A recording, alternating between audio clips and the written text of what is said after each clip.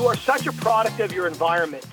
And I knew if I truly wanted to grow as a person and a professional, I had to put myself in quite literally a foreign environment, both in country and possibly in sport. So I looked all over the world, everywhere outside of the American borders. And in doing so, I had a mutual colleague of my now boss, David Nucifora, and David was looking to freshen up his high-performance sector from an S&C perspective. And the role that I'm in, we can get into it if you'd like, is quite diverse. It requires coaching. It requires coaching coaches, systems thinking, education. Every day is a little bit different. And funny enough, albeit I had never worked with rugby per se, the actual operating environment and the diversity was quite similar to where I was currently at in my leadership role at Exos at the time. Hi, I'm Pete McCall, and welcome to this episode of the All About Fitness podcast. That voice you heard in the beginning was Dr. Nick Winkelman. And before I get the introduction for Dr. Winkelman, I want to say a huge thank you to all of those of you who have posted reviews, who've given a review to All About Fitness. And All About Fitness was just recognized on another top list. The RSS feed recognized All About Fitness as one of the top health and fitness podcasts. So those reviews matters, folks. I really, I'm bringing this content out to you. I'm putting these podcasts out. I'm trying to give you information to enhance your quality of life through fitness and exercise. So if you can just reach down and give a quick review, tell people how you like All About Fitness, that really helps out, and I really do appreciate it. Now on to this episode's guest. One of the world's largest sporting events just got finished. No, I'm not talking anything to do with American football. I'm talking rugby. On this episode of the All About Fitness podcast, we're about to get into all about rugby. Well, not really, not all about rugby. Dr. Nick Winkelman is the Director of Performance for the Irish Rugby Football Union. Now, in that position, Nick is very involved with helping the athletes to perform better. Now, in the conversation today, Nick is a relatively new entrant to the sport of rugby, but he spent many years working in the United States for a little group called Exos, which is formerly Athletes Performance. So the reason why I wanted to have Nick on the podcast was, number one, I'm a rugby fan, and as a former athlete, as a former player, and now coach, selfishly, I wanted to kind of pick Nick's brain a little bit and hear like his approach to coaching. And then number two, I used to play with the Boston Irish Wolfhounds. Sorry, I was trying to say it too quickly. I played rugby with the Boston Irish Wolfhounds, and so we played at the Irish Cultural Center in Boston. So for the fellas on the club, this is a huge shout out to you guys, Stevie, Dan Jones, everybody. I wanted to do this interview and bring you a little bit of insight into Irish rugby. But really, for listeners, what I wanted to speak with Nick about, and this is the truth of it, is he is an expert at the language of coaching. In fact, that's the title of his new book. So whether you're a personal trainer, whether you're a fitness instructor, or you're a fitness consumer and you just love sweating, you're going to hear a discussion today about the role that the performance coach or conditioning coach plays in an athlete from a perspective of how does a coach help an athlete prepare, and then how does a coach communicate with an athlete. And that's really what I want you to listen to Nick today, is listen to the discussion. Nick is an expert communicator. He really is. What I think we need to get over is we need to get over the fact that we need to be an expert at technical stuff. Like, you don't need to be an expert in a sport to be able to coach the movements for that sport. And I'll say that again. You don't need to be an expert in a sport to coach the movements for that sport. What you're going to hear about Nick describe is that if you understand movement, if you understand how the body's designed to move, and more importantly, if you understand how to communicate, then you can be an effective coach for any client in any situation. So after a brief word from the sponsors of All About Fitness, it really is a lot of fun today. And really, this is kind of a geek out session, so be prepared for some technical language. If you hear the term S&C refers to strength and conditioning. You might not be as familiar with that, but this is just a fascinating conversation on the language of coaching with Dr. Nick Winkelman. It's a platform. It's a balance tool. You can do a ton of different exercises on it. Guys, you've been listening to me talk about the TerraCore. You've been hearing TerraCore ads on All About Fitness. Well, I've got great news for you. I went to the folks at TerraCore. The code AAF, I changed the code. The code AAF now gets you a 25% That is 25% savings on a TerraCore. Use code AAF to save 25% on a TerraCore. What is TerraCore? Go to TerraCoreFitness.com. That is TerraCoreFitness.com. TERRA corefitness.com, and check out one of the coolest products in fitness. See why Men's Health voted it one of the top fitness at-home products that you should have for your workouts. Check out TerraCore Fitness on Instagram to see some amazing tricks. Again, TerraCore now is 25% off through All About Fitness. Use code AAF to save 25% on the purchase of a TerraCore. This episode, we're doing a special all about rugby. We just finished up with it's not going to be all about rugby. We just finished up with the Rugby World Cup, and I am very lucky to be speaking with Dr. Nick Winkelman, the Director of Performance. Is that your title, Nick? That's my boss's title. My title is Head of Athletic Performance and Science. Close enough. and so your background, reason I wanted to talk to you, for listeners, I wanted to talk to Nick, track Nick down for a couple reasons. One is, and we'll get into what you're doing now, but I wanted to ask you about Nick because you were a part of something a number of years ago that really changed the performance training and the performance conditioning industry. And I don't think people really realize that. You worked with a group, you started your career with a group called Athletes Performance that's become Exos. Can you talk a little bit about what that was and why that was so special? Yeah, it's interesting. I think the best way to kick that off is to share how I even found out about it. So back in the early 2000s, I was in college, and I met this guy named Guido Van Rijsegem while I was at Oregon State University. And Guido had been working in professional baseball with the Baltimore Orioles and their minor league organization for, I think it was 14 years. And like many minor leagues, they're either in Arizona or Florida. So he was in Florida. And while he was working in the minor leagues, he got to know a guy named Mark Verstegen, who was working at the Bolletary Institute at the time, the famed tennis academy in Bradenton, Florida. And while they crossed paths, he was like, this guy was doing something quite interesting. He started a high performance center within Bolletary called the IPI, the International Performance Institute. So I remember I'm talking to Guido. He's now at Oregon State University, and he's telling me about this guy, Mark Verstegen. He said, listen, what this guy is going to do to the industry is going to absolutely revolutionize high performance. So he caught my attention. I said, well, why? He's like, well, basically, he picked up his wife, his family, moved to Arizona, got a loan, I think, from Wells Fargo, and is starting one of, if not the first, private high-performance training centers that will cater to literally every professional athlete in their off-season and will provide a level of service at or above what one has come to expect from a professional team or an Olympic organization. And he's like, but probably it's going to be better because he's going to bring in the medical, the S&C, the nutrition, the sports psych, the sports science all under one roof. And because it's a private entity, they'll be able to drive excellence at a level far quicker than the bureaucracy sometimes you see in professional sport. So he's telling me all about this guy, and he pulls out this pamphlet with Mark on the front, and just this militant-looking man with the flat top, looks straight out of, some kind of Bruce Willis movie as the villain, and said, this is the guy. And I'm telling you right now, if you want to be the best in athletic performance, whatever that means to you, this is who you need to work with.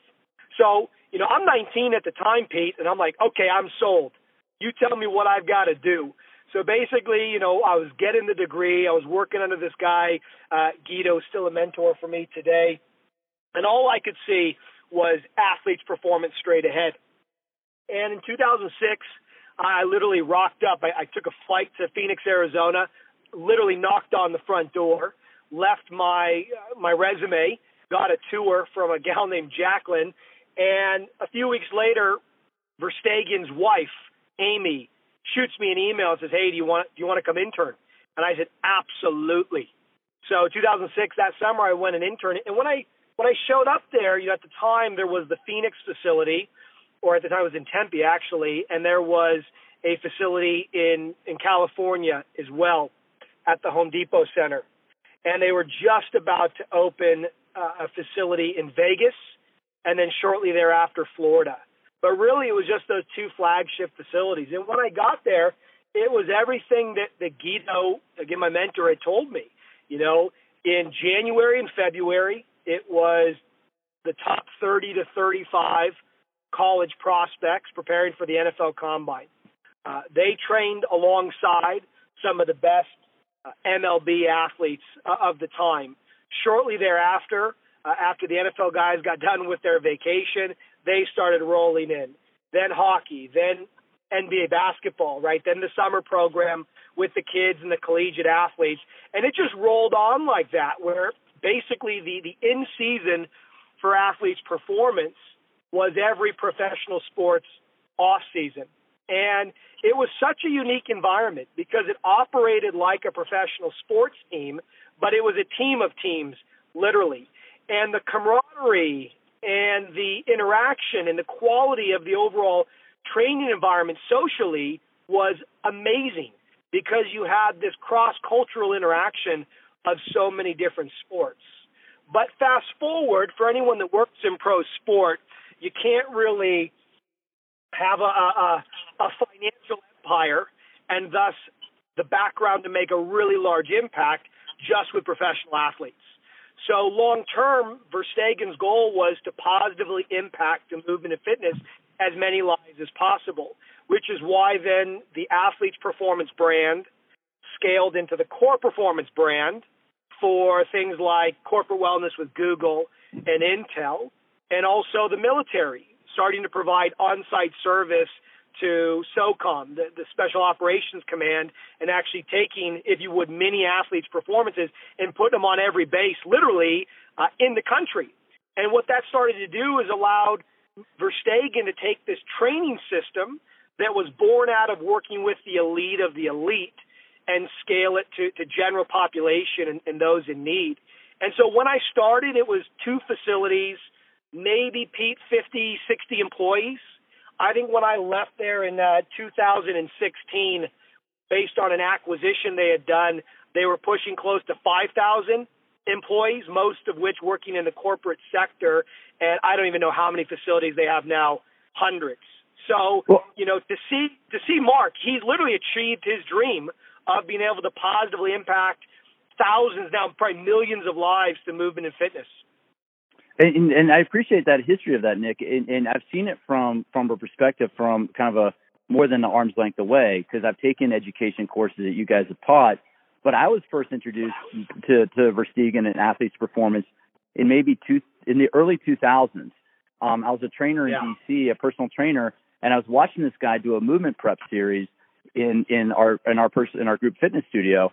And I had taken my Vern Gambetta course, and I had taken a Gary Gray course. So I kind of knew what he was doing, and I go in there and I talked to him. It turned out he was the long snapper for the Green Bay Packers at the time, and he started telling me about the movement prep that he was doing from the studio that he was going to in Arizona called Athletes Performance. And that was it was kind of like, it was an interesting thing. So I saw this guy and I'm like, oh, he definitely knows what he's doing. And that's when I first kind of heard that clued in. But over the years, and for listeners, what Nick is talking about is that before maybe the late 90s, there was no real systematic way for professional athletes to train in the off season. There really wasn't. A season got done and a conditioning coach might put out a program. But would you agree, Nick, that the athletes were kind of like left on their own?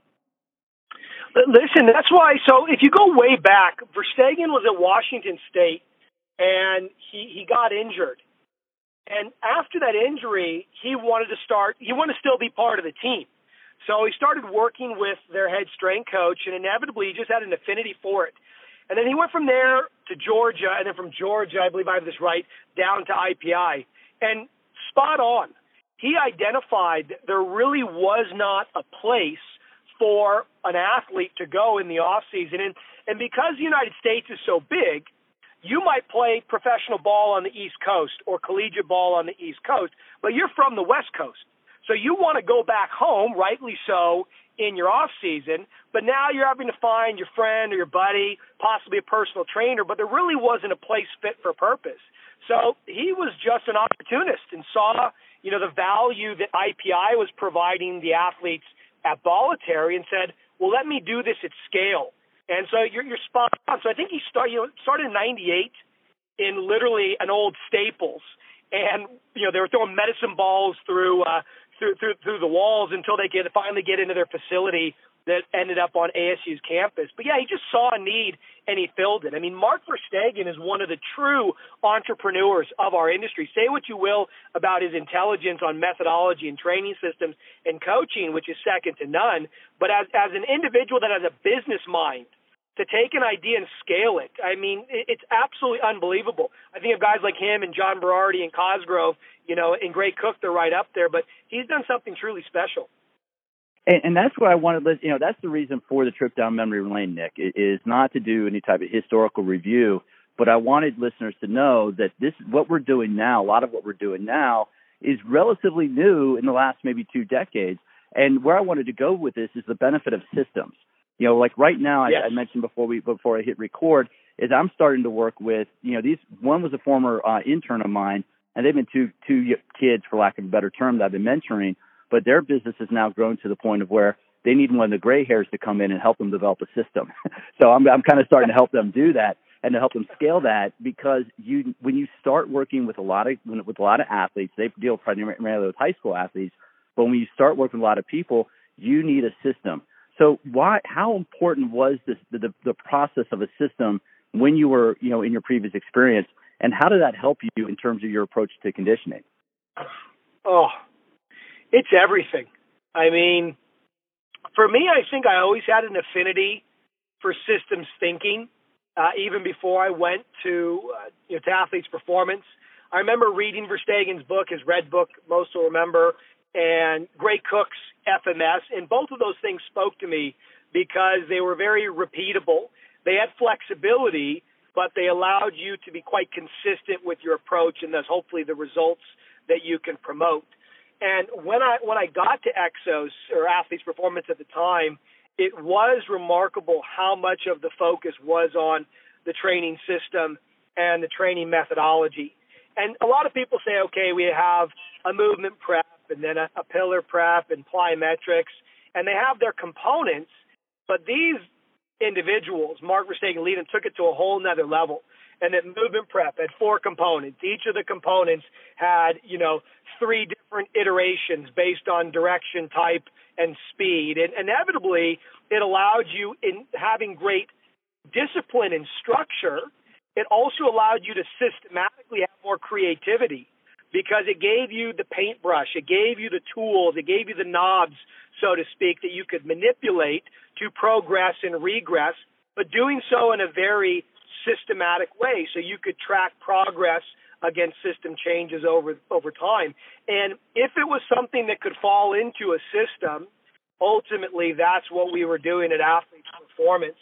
And you know what's cool about it, Pete, is it allowed us to get programming down on paper so much quicker, because we weren't giving everyone the same vanilla program, but we had a process and a mindset for creating programs. And because it allowed us to get the program down methodologically sound so quickly, I think what it afforded us is the chance to spend more of our thinking and our time on coaching and thinking about coaching, and not just the what of the program, but how we were going to bring it to life. So fast forward, I know we'll get to it. Now that I'm with Irish Rugby, I'm following suit with Verstegen. Everything that can be systematized and put into a mental model with appropriate levels of flexibility, that's exactly how we're approaching what we do across the various facets of strength, power, conditioning, recovery, sports science, and whatnot. So I think it's everything, and it's about having a mental model. It's about learning to think better. That's what systems give you the benefit of.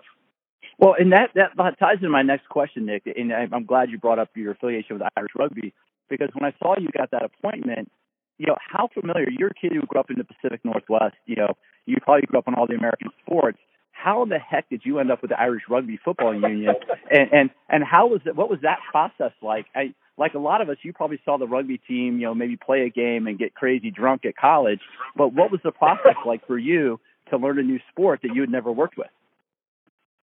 Yeah, it's a question I get a lot from both, Irish individuals as well as Americans, like, how the heck did you get the job?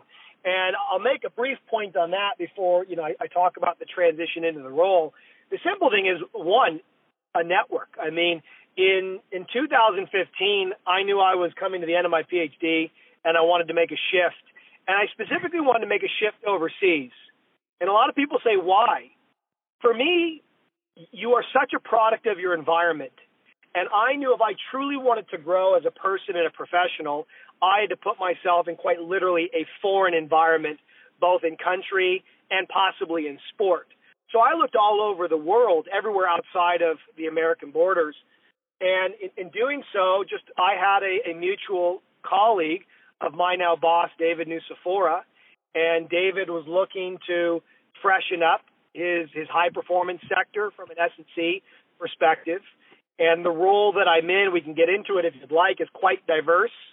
It requires coaching. It requires coaching coaches, systems thinking, education. Every day is a little bit different. And funny enough, albeit I had never worked with rugby per se, the actual operating environment and the diversity was quite similar to where I was currently at in my leadership role at Exos at the time. So ultimately in 2016, my wife and I decided to make the move. And it's been absolutely amazing to come over and work in not only a different culture of sport, but a different culture in general. And so to the question of how did I make the transition, I think strength and conditioning in general is a highly transferable skill. You hear the likes of Jeremy Sheppards and Mike Boyles and Gray Cooks and others, talk about movement is movement is movement. And every sport likes to think that they're unique, but I think strength conditioning coaches can see through that. And ultimately, I had to learn the culture of the sport, the terminology, obviously the rules and the positions. But those are things that you can learn quite quickly. Ultimately, once I got past those labels and concepts and categories, for me it was just watching people move on the pitch. And albeit they throw the ball backwards instead of forwards, and it's continuous versus intermittent, and the conditioning demands on rugby players is far more than the American footballers I was used to. Ultimately, being able to maneuver in space, get around a body in space, stop a body from getting around you, I was quite familiar with those movement concepts and those movement shapes, if you would, and the physical qualities underpinning them.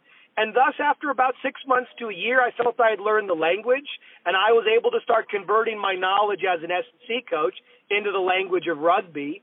And, 4 years in, I'm still learning. I think I've made a fairly smooth transition into the role. Well, and just so you know, I listened to a couple podcasts that you did talking about your role with IRFU, and yeah, you got the terminology down. So it's kind of refreshing to hear that. But the reason why I asked that is I have a pretty diverse audience. I get your general consumers, but I also get your professionals, and I want the fitness professionals out there to know that if you understand movement, if you understand movement as a language, then you can work with almost any client. I mean, that's your experience, right? Is that if you understand the principles of movement and you have a system like you created, then you can work with almost anybody, regardless of the sport or background. I mean, that's correct, right? Pete, I was a personal trainer for 6 years, and as you know, every person you meet as a personal trainer is an N of one.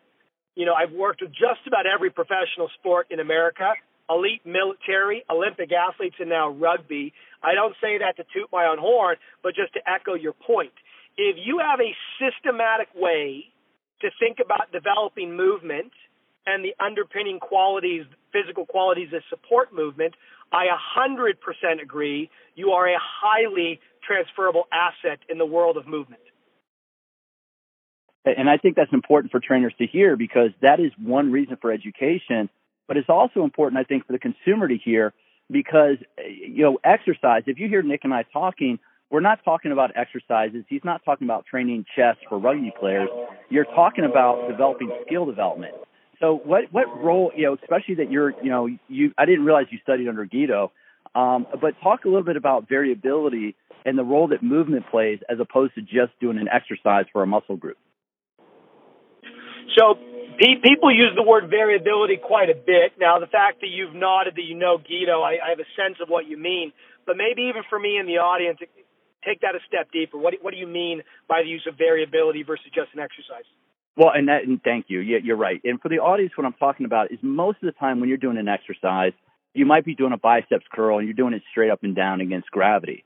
But when you look at how you use your body, the only place you lift the weight straight up and down is the gym. Any other time you're moving a load or moving a mass, you're moving it through space, and you're never going in the same linear pattern.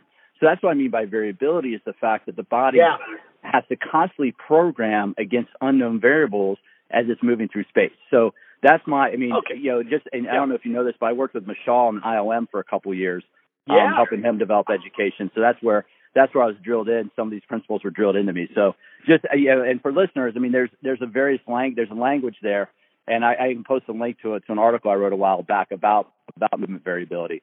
But what role does movement variability play in your approach to programming and like exercise selection? Yeah, no, completely get it now. So just a couple bits of terminology for the listeners that'll probably echo what you have in your article. So before we get into the word variability, we typically talk about two different kind of task demands.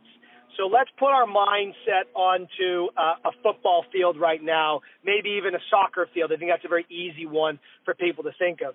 And the two different types of skills that we can have people go through is what we call closed skills or open skills. So in a closed skill, typically we throw the word drill at it. So that's where I might set up some cones, possibly set up an agility ladder, whatever it might be, and that I know exactly what I'm going to do. If I'm doing the agility ladder, I know the exact movement. I know how long I'm doing it. There's no guesswork. There's no sudden reaction involved. If I'm taking a shot on goal from the same part of the field over and over again, and I know the conditions, I'm self-regulating when I kick the ball. There's no defender in front of me. It's closed. It's predictable. I control the pace. That's analogous to your bicep curl example, Pete, right? The other side is an open skill. And that is now, okay, well, I would never use a ladder if I'm doing an open skill, but if I'm going back to my soccer example, now instead of just shooting on an open goal, maybe there's a goalkeeper in there. So now that adds a point of lack of predictability on my end. I'm trying to react to what I think that goalkeeper is going to do. Add further a defender. So now I have to navigate the defender plus the goalkeeper. That's two very dynamic variables. And now add, okay, I have three opponents in front of me, and I have two teammates. And now we're on a 3v3, working on half of the field, plus a live goalkeeper. Well, now I've exponentially increased the amount of variables that I have to deal with. So we think of variability in a lot of the ways as the amount of possible solutions to solve a given problem. So I could kick on goal, I could pass, I could try to go around the defender, I could pass, move around the defender, then receive the ball, then kick. There's probably infinite combinations of ways to put the ball in the back of the net once we get to that 3v3 example. And so with each of those compounding levels of variability or complexity, guess what my body has to do? My body has to be able to move or adapt to achieve each of those outcomes. So when we talk about movement variability in a sporting context, we're often talking about the ability of context-specific movement or open skill development. Do you have the movement skills to adapt or react to the environment in front of you, to adapt to the oncoming defender, to be able to adapt to the divot in the field that would normally cause you to roll your ankle? Can you respond quickly without rolling your ankle? Or do you have a robust lower limb, for example? So in my world, a lot of what we refer to in the terms of variability is creating the actual conditions, the authentic sporting conditions that your body then needs to adapt to. So that if all I ever do with rugby or soccer is that fixed drill where I just kick on an open goal, I might get really good at kicking the ball into the goal, or really good if it's rugby, kicking the ball over the post. But the second I add any layers of complexity, i.e. defenders, even if I've developed that movement is basically going to be inadequate because it wasn't developed in the authentic environment that it needs to be expressed. And that's a conundrum in sport because oftentimes we like to train in such a way that allows us to become really, really accurate with the pass, really accurate with the kick. But oftentimes to get that acute accuracy, I have to take away complexity. I have to take away variability. But ultimately, sport is variable. Sport is chaotic. Sport is open. And thus we have to strike the right balance of developing the physical skill in a closed environment to build my confidence and capability, but then also enough exposure of having to apply that in these highly variable conditions. Let's zoom in now to the gym briefly for those that maybe aren't as sport-minded. A lot of then what we do on the gym is, okay, if we're lunging, well, why always just lunge straight ahead? If we look at any of Gary Gray's work, or you mentioned Michel's work, let's lunge with a rotation. Let's lunge with an implement. Because if we fast forward now into life, if I'm dealing with the groceries and all of a sudden an orange drops out of my bag, I'm going to have to lunge forward with an awkward position to catch that carton of eggs or that orange, which might not look akin to our pristine, perfect lunge pattern. So within the gym, then, it's a matter of bringing in functional variability, which is just to say developing movement that's authentic to the reactive conditions life are going to throw at it. Hopefully that wasn't too much mumbo-jumbo, kind of a long answer, but that kind of gives you the scale of high-performance sport and gym. Well, and that exemplifies, Nick, your experience of having worked and communicated with so many different athletes, because you broke that down in such a way, and that's going to take us right into the next thread, because, for listeners, in American sports, a lot of American sports, you're given a specific play. Do X, do Y. If you're a running back, you're going to the A gap, and you're making this cut. You're given very specific patterns.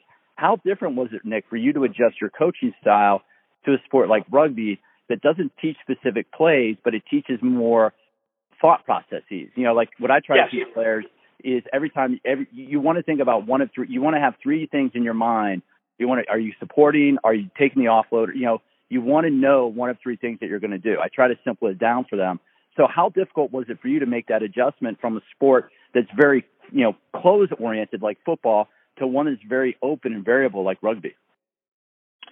Yeah, it's interesting. And that's one of the reasons I love rugby is because whether it's 7s or 15s, those are the two different versions of the game, 7 people on the field versus 15 people on the field. Like you said, when it's American football, each person has a very specific role. And if I'm the quarterback, my role is always going to be different than the left tackle, Whereas in rugby, everybody has to pass, everybody has to catch, and feasibly everybody could share every responsibility on the field on both sides of the ball, outside of the very specific line out and scrum that is primarily executed by the forwards, okay? But in terms of open play, if you just turn on and watch rugby, open play, everybody needs to have the skill set more or less to do everything. If you just map that onto American football context, you can quickly see why the sport is so difficult. And the reality is you don't get that break, every 20 to 30 seconds to settle the mind and get the new play from the coach. The coach is up in a box, and sure, they can run information out to the players via the people delivering the water or the medical staff, but more or less, the players have to self-coach, self-regulate. So to answer your question then, when I looked at rugby, it's just what you said there, Pete. I tried to break it down into all of its instances, in that on the attacking or the offensive side of the ball, we have kind of this piece that we call the ruck. And the ruck is more like scrimmaging when it comes to American football, and that it creates the line of scrimmage or the line of play that the defensive and the offensive side have to respect. So there are specific physical skills on both the defensive and the offensive side of the ball in creating a ruck, which has to do with how you tackle, how you get tackled, right? How you clear out or how you clean out on either side of the ball. So when I looked at that, I'm like, okay, those are discrete skills that the rugby coaches are teaching. There are fundamental movement skills such as squatting and flexing and hinging that support those, right? But they're going to take care of the decision-making and, if you would, the open skill set. My job is to work on the movement skills and the physical qualities that support that. So if you think of that as a microcosm, I then just simply applied that thinking to, okay, open field movement on the offensive side. How do I carry the ball? How do I sidestep or cut or change direction around an oncoming defender? If I'm on the defensive side of the ball, how do I track, literally in space, how do I track that oncoming attacker or offensive player? How do I move into the defensive line forwards or backwards to be ready to track that oncoming offensive or attacking player? And so what I did is I kind of put my American football brain on, and I broke the sport down on both sides of the ball to all the little movement scenarios, Pete. And once I looked at all the movement scenarios, I then asked the question, which part of the movement scenario is the rugby coach focusing on? And which part of the movement scenario are they not focusing on? And thus what myself and our broader team do is we focus on the movement component that they're not specifically looking at, and then all of the physical weight room-based qualities that support both of those. Does that make sense? That makes total sense. I mean, and for listeners, one of the things that, I mean, because you've had an impact. I mean, Ireland won the Six Nations this year, right? 2018, we won the Grand Slam. 2019 was not our year. Wales won. But Okay. We have had some great success across all the levels over the last couple of years, and very much so that's a team effort. So. And that's exactly it. But just like since you've been there, Nick, I think Ireland, the national team, has really stepped up, and I know they played well in the recent World Cup. So let's talk a little bit about the language of coaching, because that's what you're known for. And I was before we logged on today, I was noticing that you posted you posted a notice about your upcoming book, because I want to talk a little bit about coaching and why the language is so powerful. Because for listeners, American football, you have this whole mindset about you have a coach on the sideline yelling, and what Nick alluded to that's amazing about rugby is there's not the coach for the most part is not that involved in the game. The coach is up in the stands watching the match, and the players have to do that. So, talk about that a little bit in terms of just how the language of coaching can really empower the athletes as opposed to try to beat them down. Yeah. So, the book is called The Language of Coaching, but I could have equally called it The Thought of Movement or Movement Thoughts, because ultimately, when a coach communicates with an athlete or a player, or a trainer with a client or a physical therapist with a patient, when we provide them with a coaching cue, we are operating under a very simple assumption in that I give you a cue. Let's say I'm working with a NFL combine guy and it's sprinting. So the cue might be, I want you to explode off the line. So when I say the cue, I want you to explode off the line from an acceleration perspective, I'm assuming then what?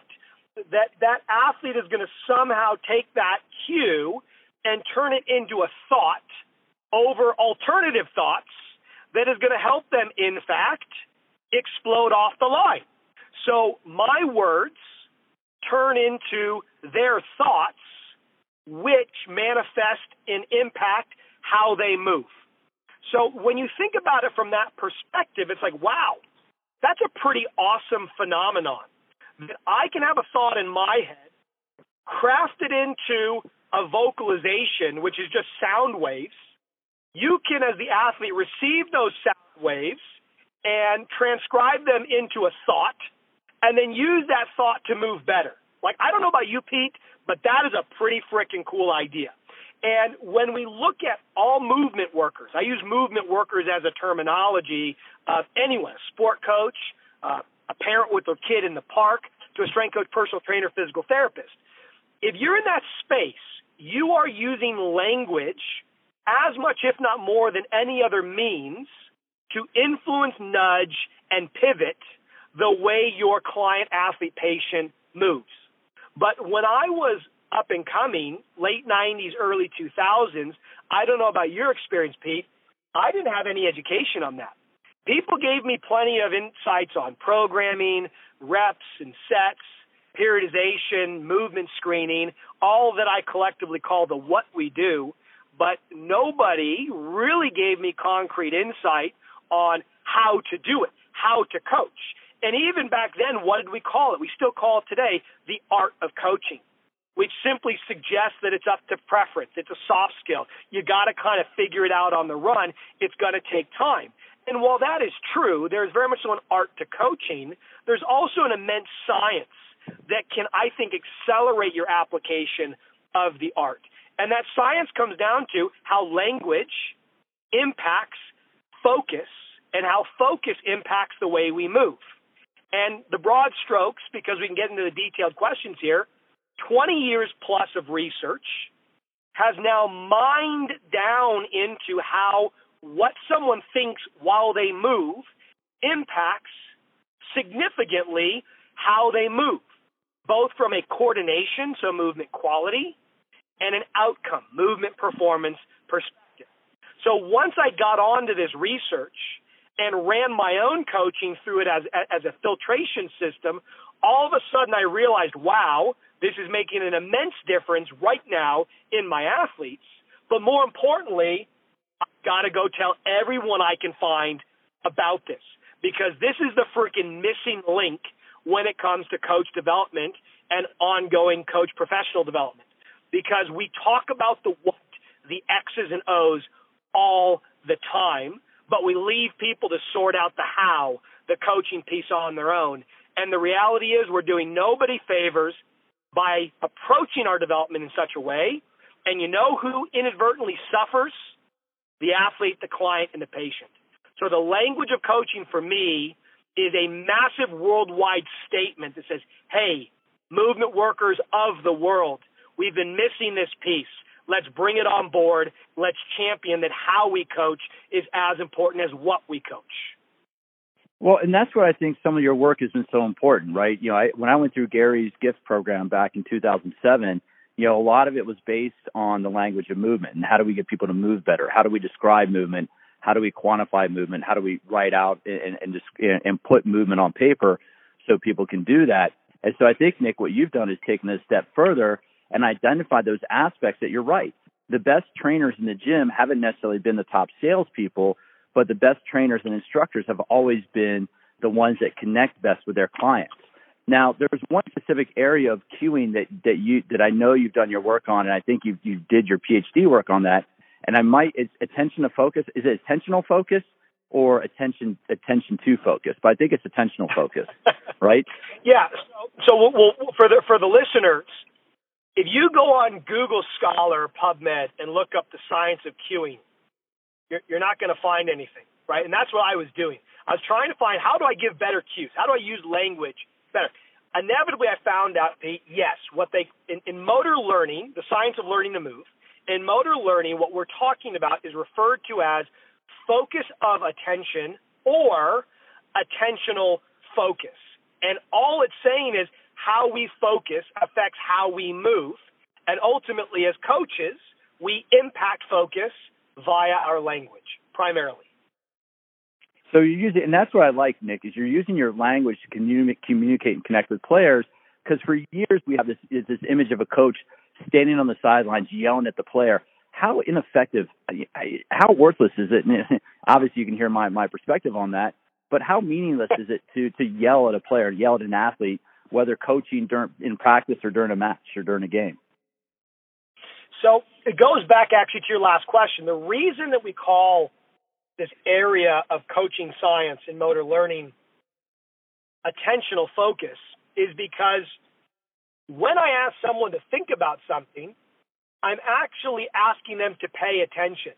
Literally, I'm asking them to invest their minimal real estate, their small spotlight of attention or focus, those are synonymous terms, to a thought that's meant to help them move better, okay?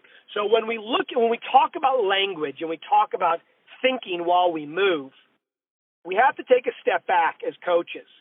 And that is, there are three things that we have to do as coaches if we want our words to get into their legs, so to speak, okay? And the first thing we have to do is we have to capture attention. Like literally, they have to be paying attention to us before they can listen and apply what we're about to say. So let's stay on the capture piece. If I'm just screaming at 15 players from the sideline and they're focusing on not getting whacked by the opposing side, do you think that that person's attention is prioritizing what the coach on the sideline is saying? I think the listeners would say not. So oftentimes the coach yelling from the sideline at a fast-paced game is yelling for their own sanity. They feel that if they can just get the words out into the ether, they can sleep well at night because at least they saw what was going wrong, even though the athletes couldn't sort it out for themselves, okay? So the opposite of doing that is in sports where there's a timeout, it's taking the timeout. It's waiting for halftime. It's waiting for the drill to be over. It's waiting for the set in the weight room to be over, where now their attention is off the task and can be back on the coach to be re-equipped with some kind of an idea that could help them perform better the next time they're back in the midst of performing, okay? So one, the conditions have to be right so I can capture attention. Once I capture attention, I have to keep attention. So you've already used the word earlier, Pete, connect. So to keep attention, I have to say things to an athlete that are interesting. So let me give the audience a real example. Again, let's go back to my sprinter, my collegiate athlete preparing for the NFL Combine. If I'm trying to teach them to start better, to accelerate off the line better, I could give a cue like, okay, to get off the line, I want you to focus on exploding through your hips.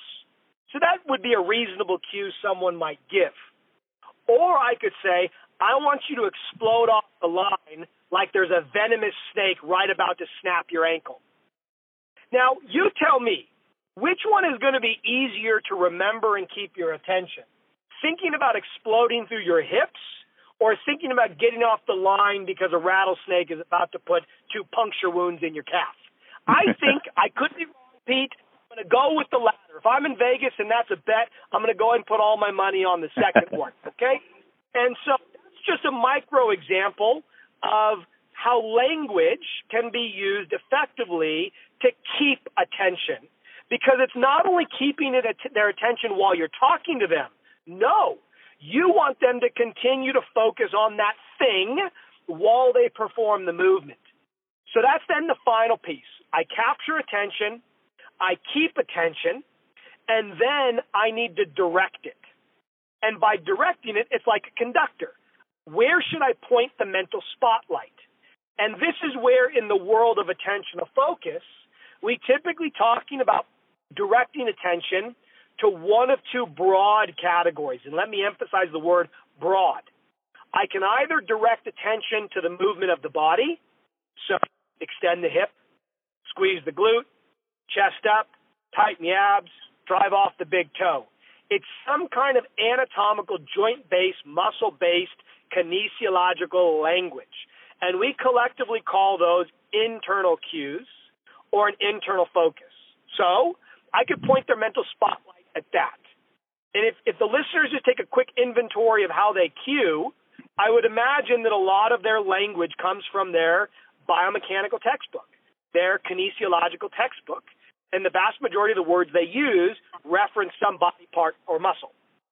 The other category is you leave the perimeter of the body, and instead of talking about movement process, extend the hip, you talk about movement outcome, push the ground away. So push the ground away now says, okay, I'm going to leave your joints, your hip, your knee, your ankle to sort this out, but I'm just going to give your collection of joints a single outcome to be achieved. Push the ground away, or even broader, I want you to sprint through the 10-yard line as fast as you can, or push the ground away, or try to touch the ceiling if it was a vertical jump, or push the bar away from the bench, or drive the bar through the ceiling, right? So these are all different examples of outcome-based cues. And we collectively call those outcome-based cues external from the body. So these 2 categories have basically been sparring partners, if I can use that metaphor, for the better part of 20 years of research. And the punchline is one of those categories of cues is far better than the other one in promoting improved coordination, movement, performance, efficiency, at any other variable, strength, endurance, power, you name it, one of those categories is undefeated, Pete, when it comes to the way it promotes movement. And what we now know is, if you guess, if you had to bet on one, it's the external cues. It's the external focus. And that includes the use of analogies or figurative language, because the analogy I gave you around the snake biting the ankle is still promoting the outcome of getting off the line fast. I just put it in a mental context that is a bit more visually rich and memorable, okay? So collectively then, external cues and analogies with over 160 papers, Pete, beats the living you-know-what out of internal cues again and again and again. Now, I have to put a disclaimer on this, because if people just stop the podcast there, they're going to be like, this guy's a charlatan. He's like everybody else, saying that this is the solve, fix all. That's not what I'm saying. If you go to the research, that's kind of what it feels like. But what I'm saying is the last idea, Pete, the last idea you put in their head before they move, i.e. the thing they should focus on while they move, should be unequivocally, as many times as you can, more often than not, 99.9% approval rating, should be an external focus or an analogy. Now, if 30 seconds or a minute before they move, I want to give them some context. Hey, you're about to do a sprint. To sprint, I want to see good extension at the hip, the knee, the ankle. Chest up. Go for your life. You can explain and describe the movement using internal language. No issue at all there. All that I'm encouraging people to do is the period at the end of the sentence, Pete, the last thing you say to them is, okay, to do that, to get that triple extension, I want you to focus on this. And that's the explode off the line, get away from the snake, right? These are the cues that wrap all that technical jargon into a simple thought that is easy to plug into the mind and plays nice with movement. And I talk about that in my book as the describe it, demonstrate it, cue it, do it, brief it model. In that, in going through that process, all I'm asking people to do is make sure the last idea they put in the head is external cue or an analogy. And I'm being slightly but purposely long-winded here, because the key thing is, in my book and in my recommendations, which the science supports, it's not that I'm telling people to abandon their use of internal language. No, I'm talking about reorganizing the order you use language to optimize understanding and application when it comes to movement. And I want to back that up, Nick, because you wrote an article for Idea Fitness Journal a few years ago on this topic, and a lot of listeners yes. Might be members of Idea, and they can go on to the website and find what is the name of the article? I know it's on, you published it, and I'm blanking on it right now. I can see the image of it, like I have a very visual memory. Yeah. But for listeners, after I read that article and I started applying these methods of cueing, like one studio I taught in, Nick, had a window facing the bay, like a little bay in Carlsbad, and the other side was a wall. So I would always have people either rotate towards the window or rotate towards the wall. And I have to tell you, just being able to clean up that language made my job as instructor, trainer, coach a heck of a lot easier. All those, because I was trying to, and I know a lot of people get in this trap. We try to overcomplicate it by showing how much technical stuff they know, but I've really had to unlearn that, and I try to be simple. And sometimes people look at me like, well, why are you using technical language? And I'm like, technical language doesn't matter. It really doesn't matter at all. Well, Pete, here's where it matters. It matters because it can sound good to the listener, okay? And I have a lot of athletes and clients in the past that wanted the technical language. And not only did I have to unlearn it, they had to unlearn it. And that's where this little hack comes in, that you can explain the movement in the level of detail you feel is most appropriate. Probably your 9-year-old doesn't care about the biomechanics of the hip in their sprint, but, your engineering client might, okay? So you can explain. Right. Yeah. You can explain that. My key thing is that you take that deep breath. Okay, now, to do that, Here's what I want you to focus on. And the reality is that it's a win-win. It's having your cake and eating it too. You feel good that you've given them the technical knowledge. If they're the person that wants it, they feel good. But then you've put an idea in their head that plays nice with the way people like to move. And ultimately, that's the key. And you're bang on in that the reason coaches like to use technical language to coach, think about it, is that is all we were ever taught. Yep. You're taught from your anatomy book, your physiology book, your biomechanics book, your kinesiology book. And even if you look at most of the human kinetics books, which are my publisher, there's a ton of technical description for most of the exercises. And people confused, inadvertently, a movement description for a coaching cue. They're not the same thing. Describing a movement should not be synonymous with how I coach it, i.e., we were left to defend for ourselves. We had to try to navigate a narrative which we thought were the cues we were meant to be using, but they weren't. So where our industry needs to evolve is it was a failure of omission.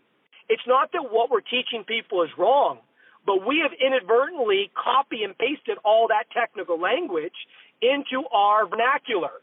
And we need to absolutely eradicate it from the last idea we put in the head. It can be its neighbor, but we're not inviting it over for dinner, Pete. The last idea that goes out of your head needs to be an external cue or an analogy, and I'll put my career on that. Well, and I appreciate the clarification on that. And now to get ready to wrap this up, because I respect your time, for listeners that may not have seen the Rugby World Cup, and I'm not doing this to ride you guys, but actually, because I think it shows the power of coaching. I couldn't find the full match, Nick, but I tried to watch the match between Ireland and New Zealand in, what was it, the quarterfinal round this year? Yes. In the World Cup. And I want you to talk a little bit about, can you talk a little bit about just how because going into the locker room at halftime, Ireland was down. I think New Zealand put on one or two scores right towards the end of the first half. The question I have is, how did you turn, because Ireland came out and regrouped and put on a really good second half. Take us to the scene in the locker room, if you will, briefly, and how did the coaching staff engage the players, or did the players kind of take responsibility for themselves? Like, how did, from a coaching perspective, what was the shift that happened that allowed the athletes to come out in the second half? And for listeners, you have to understand the New Zealand All Blacks are one of the top teams in the world. So just going onto the pitch with them can be very intimidating. And Ireland had the ability, but how did you overcome that first half deficit using the language of coaching? Well, Pete, that's a complex one. You've huge. Thrown the curveball there. So we, and you and I probably need to make sure we're thinking about the same game. So I mean, ultimately we lost to New Zealand by a significant margin in that quarterfinal.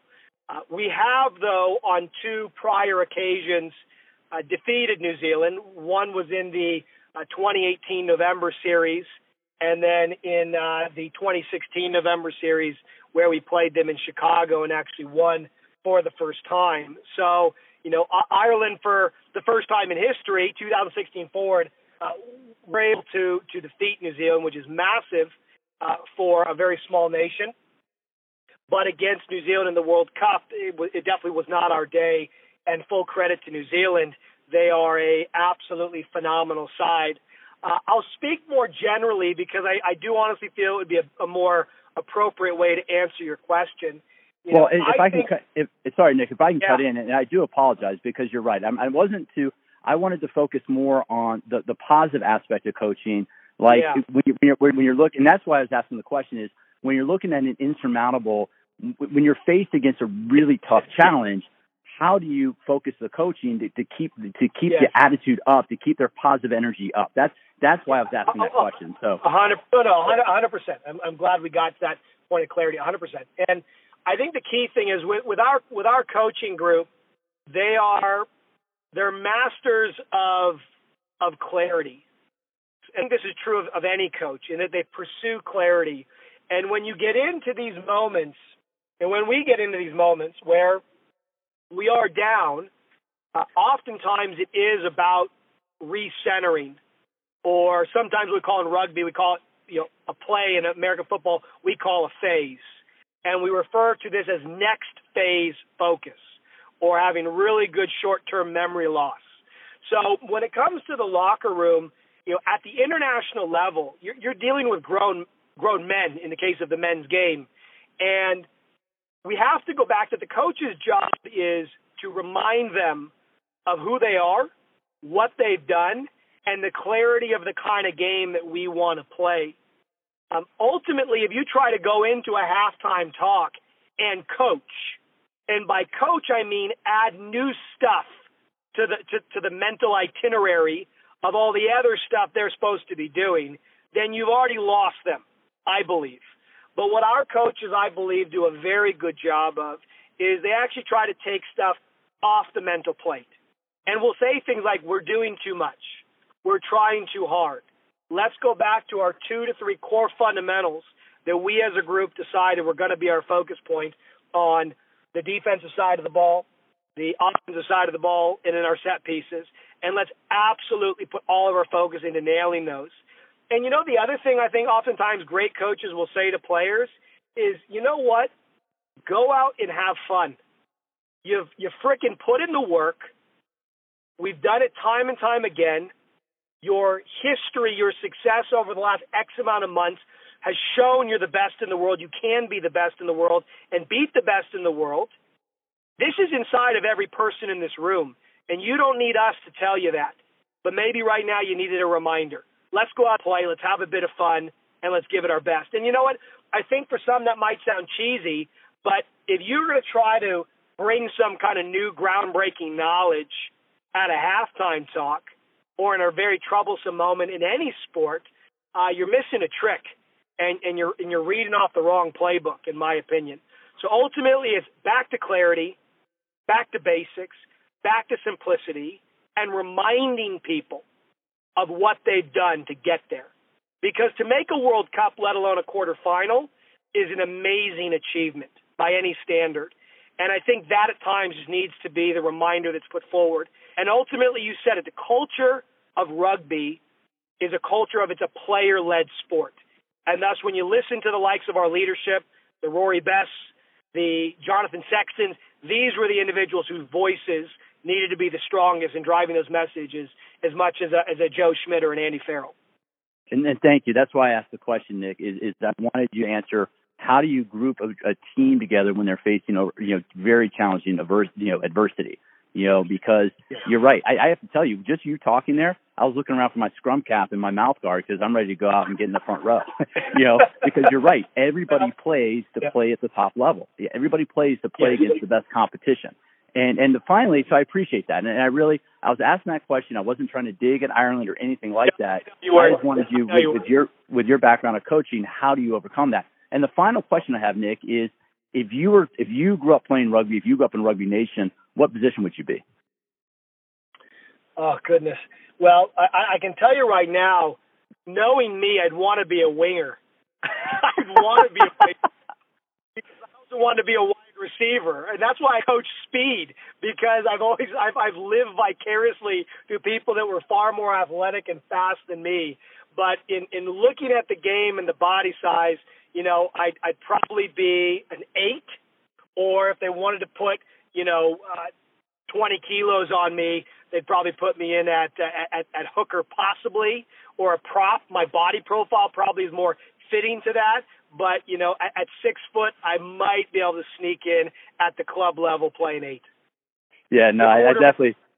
What's that? The quarterback of the forwards.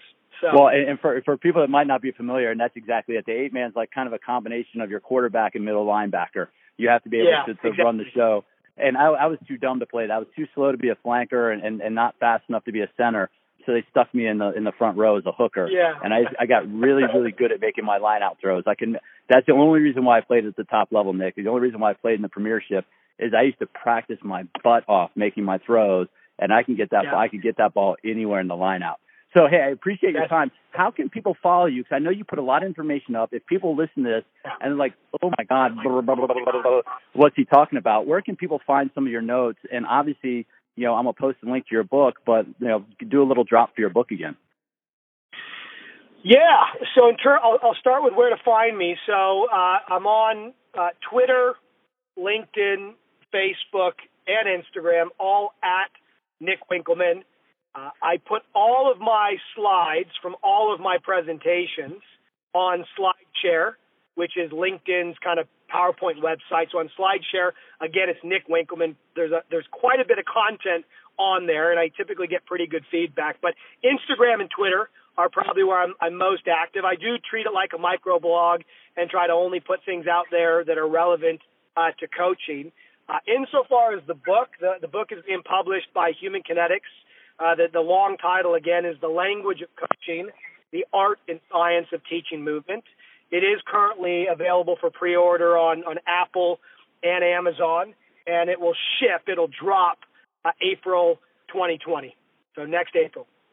Yeah, I'm going to have that link below, and I'm looking forward to that book, Nick. Having read your articles and seen you speak and seen, gone through some of your slides, I'm really looking forward to having a resource like this book that can help coaching, from both whether I do rugby or whether I'm working with clients. So I appreciate the work that you're doing. And really, Nick, I appreciate your time and making time to speak with the listeners of All About Fitness. Oh, Pete, it's my pleasure, and it's individuals like you that are trying to progress our industry, so thank you. Before I get into the wrap-up for that conversation, and there's a lot there to wrap up and to bring home, if you are looking for the type of exercise, if you're looking for a resource for the type of exercise that can enhance your quality of life, by all means, look down below in the show notes, pick up a copy of Smarter Workouts, The Science of Exercise Made Simple. The stuff I've been doing for 20 years, the coaching I've been doing, the exercise programming I've putting together are in that book. And literally, exercise can help you slow down and manage the aging process. And that's what I put in that book. So check below in the show notes, Smarter Workouts, The Science of Exercise Made Simple. That if you want to support the podcast, that's how you can do it. Pick up a copy, and it will significantly enhance your quality of life. I do promise you that. Now, that was my inner geek coming out, and I apologize to Nick when we got off. I wasn't trying to throw him. I wasn't trying to put down Irish rugby by mentioning the fact that they were down in New Zealand. What I wanted him to talk about was when you are faced with insurmountable odds, whether you're an individual or whether you're a coach, how do you get your athletes together so they go back out there? I've been on the receiving end. and when you're at halftime, you're going, man, we got to go out and play another 40 minutes of this. That's not easy. But he's right. You know why we play? We play for each other. We play for the other men on the pitch. We play because we want to get better. And it doesn't matter if we're down by 5 or we're down by 50. Anytime you step on that pitch, you should step on there with that mindset of we're playing together as a team or we're playing to get just 1% better. And that's why I wanted to have Nick on, is we have this perception, I mentioned this 1 or 2 times in the discussion, is we have this perception of coaches need to be, do this, do that, blah, blah, blah, yell. But in reality, when you look at the rugby culture, I'm starting to coach high school rugby again, and I'm coaching with a couple South Africans. They don't yell at the players. They don't. They grew up in the South African rugby. South Africa South Africa just won the World Cup, the Rugby World Cup. South Africa, New Zealand, Australia, England, Ireland, these are the leading rugby nations in the world. I mean, they really are. And there is a culture there of coaches that don't yell at players. One of the most impactful coaches I had was a guy by the name of Noah Olivier, who South African. He had coached the Natal Sharks. He came over and coached my club in Washington D.C. for a few matches back in the 90s, and he never yelled. He simply just talked to the athletes, and he told us what to focus on. I want you to focus on this. Hey, Pete, I want you to focus on this. Here's what I want you to do is hook 'em, mate. I need you to do this. And I can't do his accent right, but that's the way the coaches talk to us in rugby. There's not a lot of yelling out there. It's a lot of, here's your assignment, here's what you need to do. Go out there and do it. And that's why, especially with somebody like Nick, who grew up in the States, who didn't grow up in a rugby environment, I wanted to have him explain, what was the process for learning a new sport. If you're a personal trainer, you work with clients today you might work with a tennis player and somebody who played soccer, and tomorrow you might work with an older adult whose only sport is gardening in their yard. But if you understand movement, you can work with any client. That's what I learned from Gary Gray many years ago, is if you understand the language of movement, if you understand how to watch movement, if you understand how to communicate and coach movement, then you can work with any client, any sport. And that's one of the reasons why I wanted to have Nick on. And I wanted to have him on because I wanted to hear about the language of communication, about the positive communication. And you don't have to be a trainer, folks. You don't have to work in the fitness industry. Whatever you do, if you're a fitness enthusiast, if you're a fitness consumer and you like this podcast, think about how you communicate at work. Think about how you communicate with your family. Are you giving people clear, direct communication? Or is it, think about what Nick said. If it's at halftime of a busy match, if you're in a stressful environment at work, you getting mad at somebody might not help the situation. Rather, it's about identifying how can we get better? What can we do? What do we need to do? Yes, this is a crappy situation. Yes, this stinks. But guess what? We're in it. How do we come together? We're down by a lot against an opponent. How do we come together and finish through? How do we carry on? How do we get our back up straight? And that's one of the things that playing a sport like rugby teaches you. Some of my closest friends and colleagues come from the rugby community because there's an attitude and ethos when you run face first into people. I learned how to play rugby in the early 90s. I was a hooker when we used to call in our scrums from a meter out. We called it, you had 7 people throwing you neck first in the opposing opposition. You learn how to overcome adversity pretty damn quickly. You learn the confidence of that. You learn the role of teamwork. You learn the role of communication. You learn the importance of knowing what you're supposed to do at any position on the field. That's one of the reasons why I want to have Nick on, is because in the sport of rugby, it's about communication. It's about open lines of dialogue. It's not about yelling or being the most macho. It's about how do we communicate and how do we make sure that we're all on the same page working towards the same goal. Doesn't matter whether you're in fitness. It doesn't matter what you do. What matters is if you understand how to use language, if you understand how to communicate clearly, you can accomplish almost anything. Nick came from a background where he never worked with rugby players, and he's working with one of the top rugby programs in the world because he understands movement and because he understands communication. That's why I want to have Dr. Nick Winkelman on. So pick up a copy of his book. I know it's not coming out for a little while. I'm looking forward to reading it. As an aspiring coach, I told Nick that, in a few years, I want to be coaching rugby at the professional level. I'm not sure how I'm going to do that, but I know that we have the Major League Rugby here in the United States, and I do have another rugby interview coming up on the next episode of All About Fitness. So for a couple of episodes at least, I really appreciate you joining me for All About Rugby. But in all seriousness, if you have any questions, comments, concerns, anything to add, please reach out to me, Pete at PeteMcCallFitness.com. That's Pete at PeteMcCallFitness.com, and keep those reviews coming. I really, really greatly appreciate it.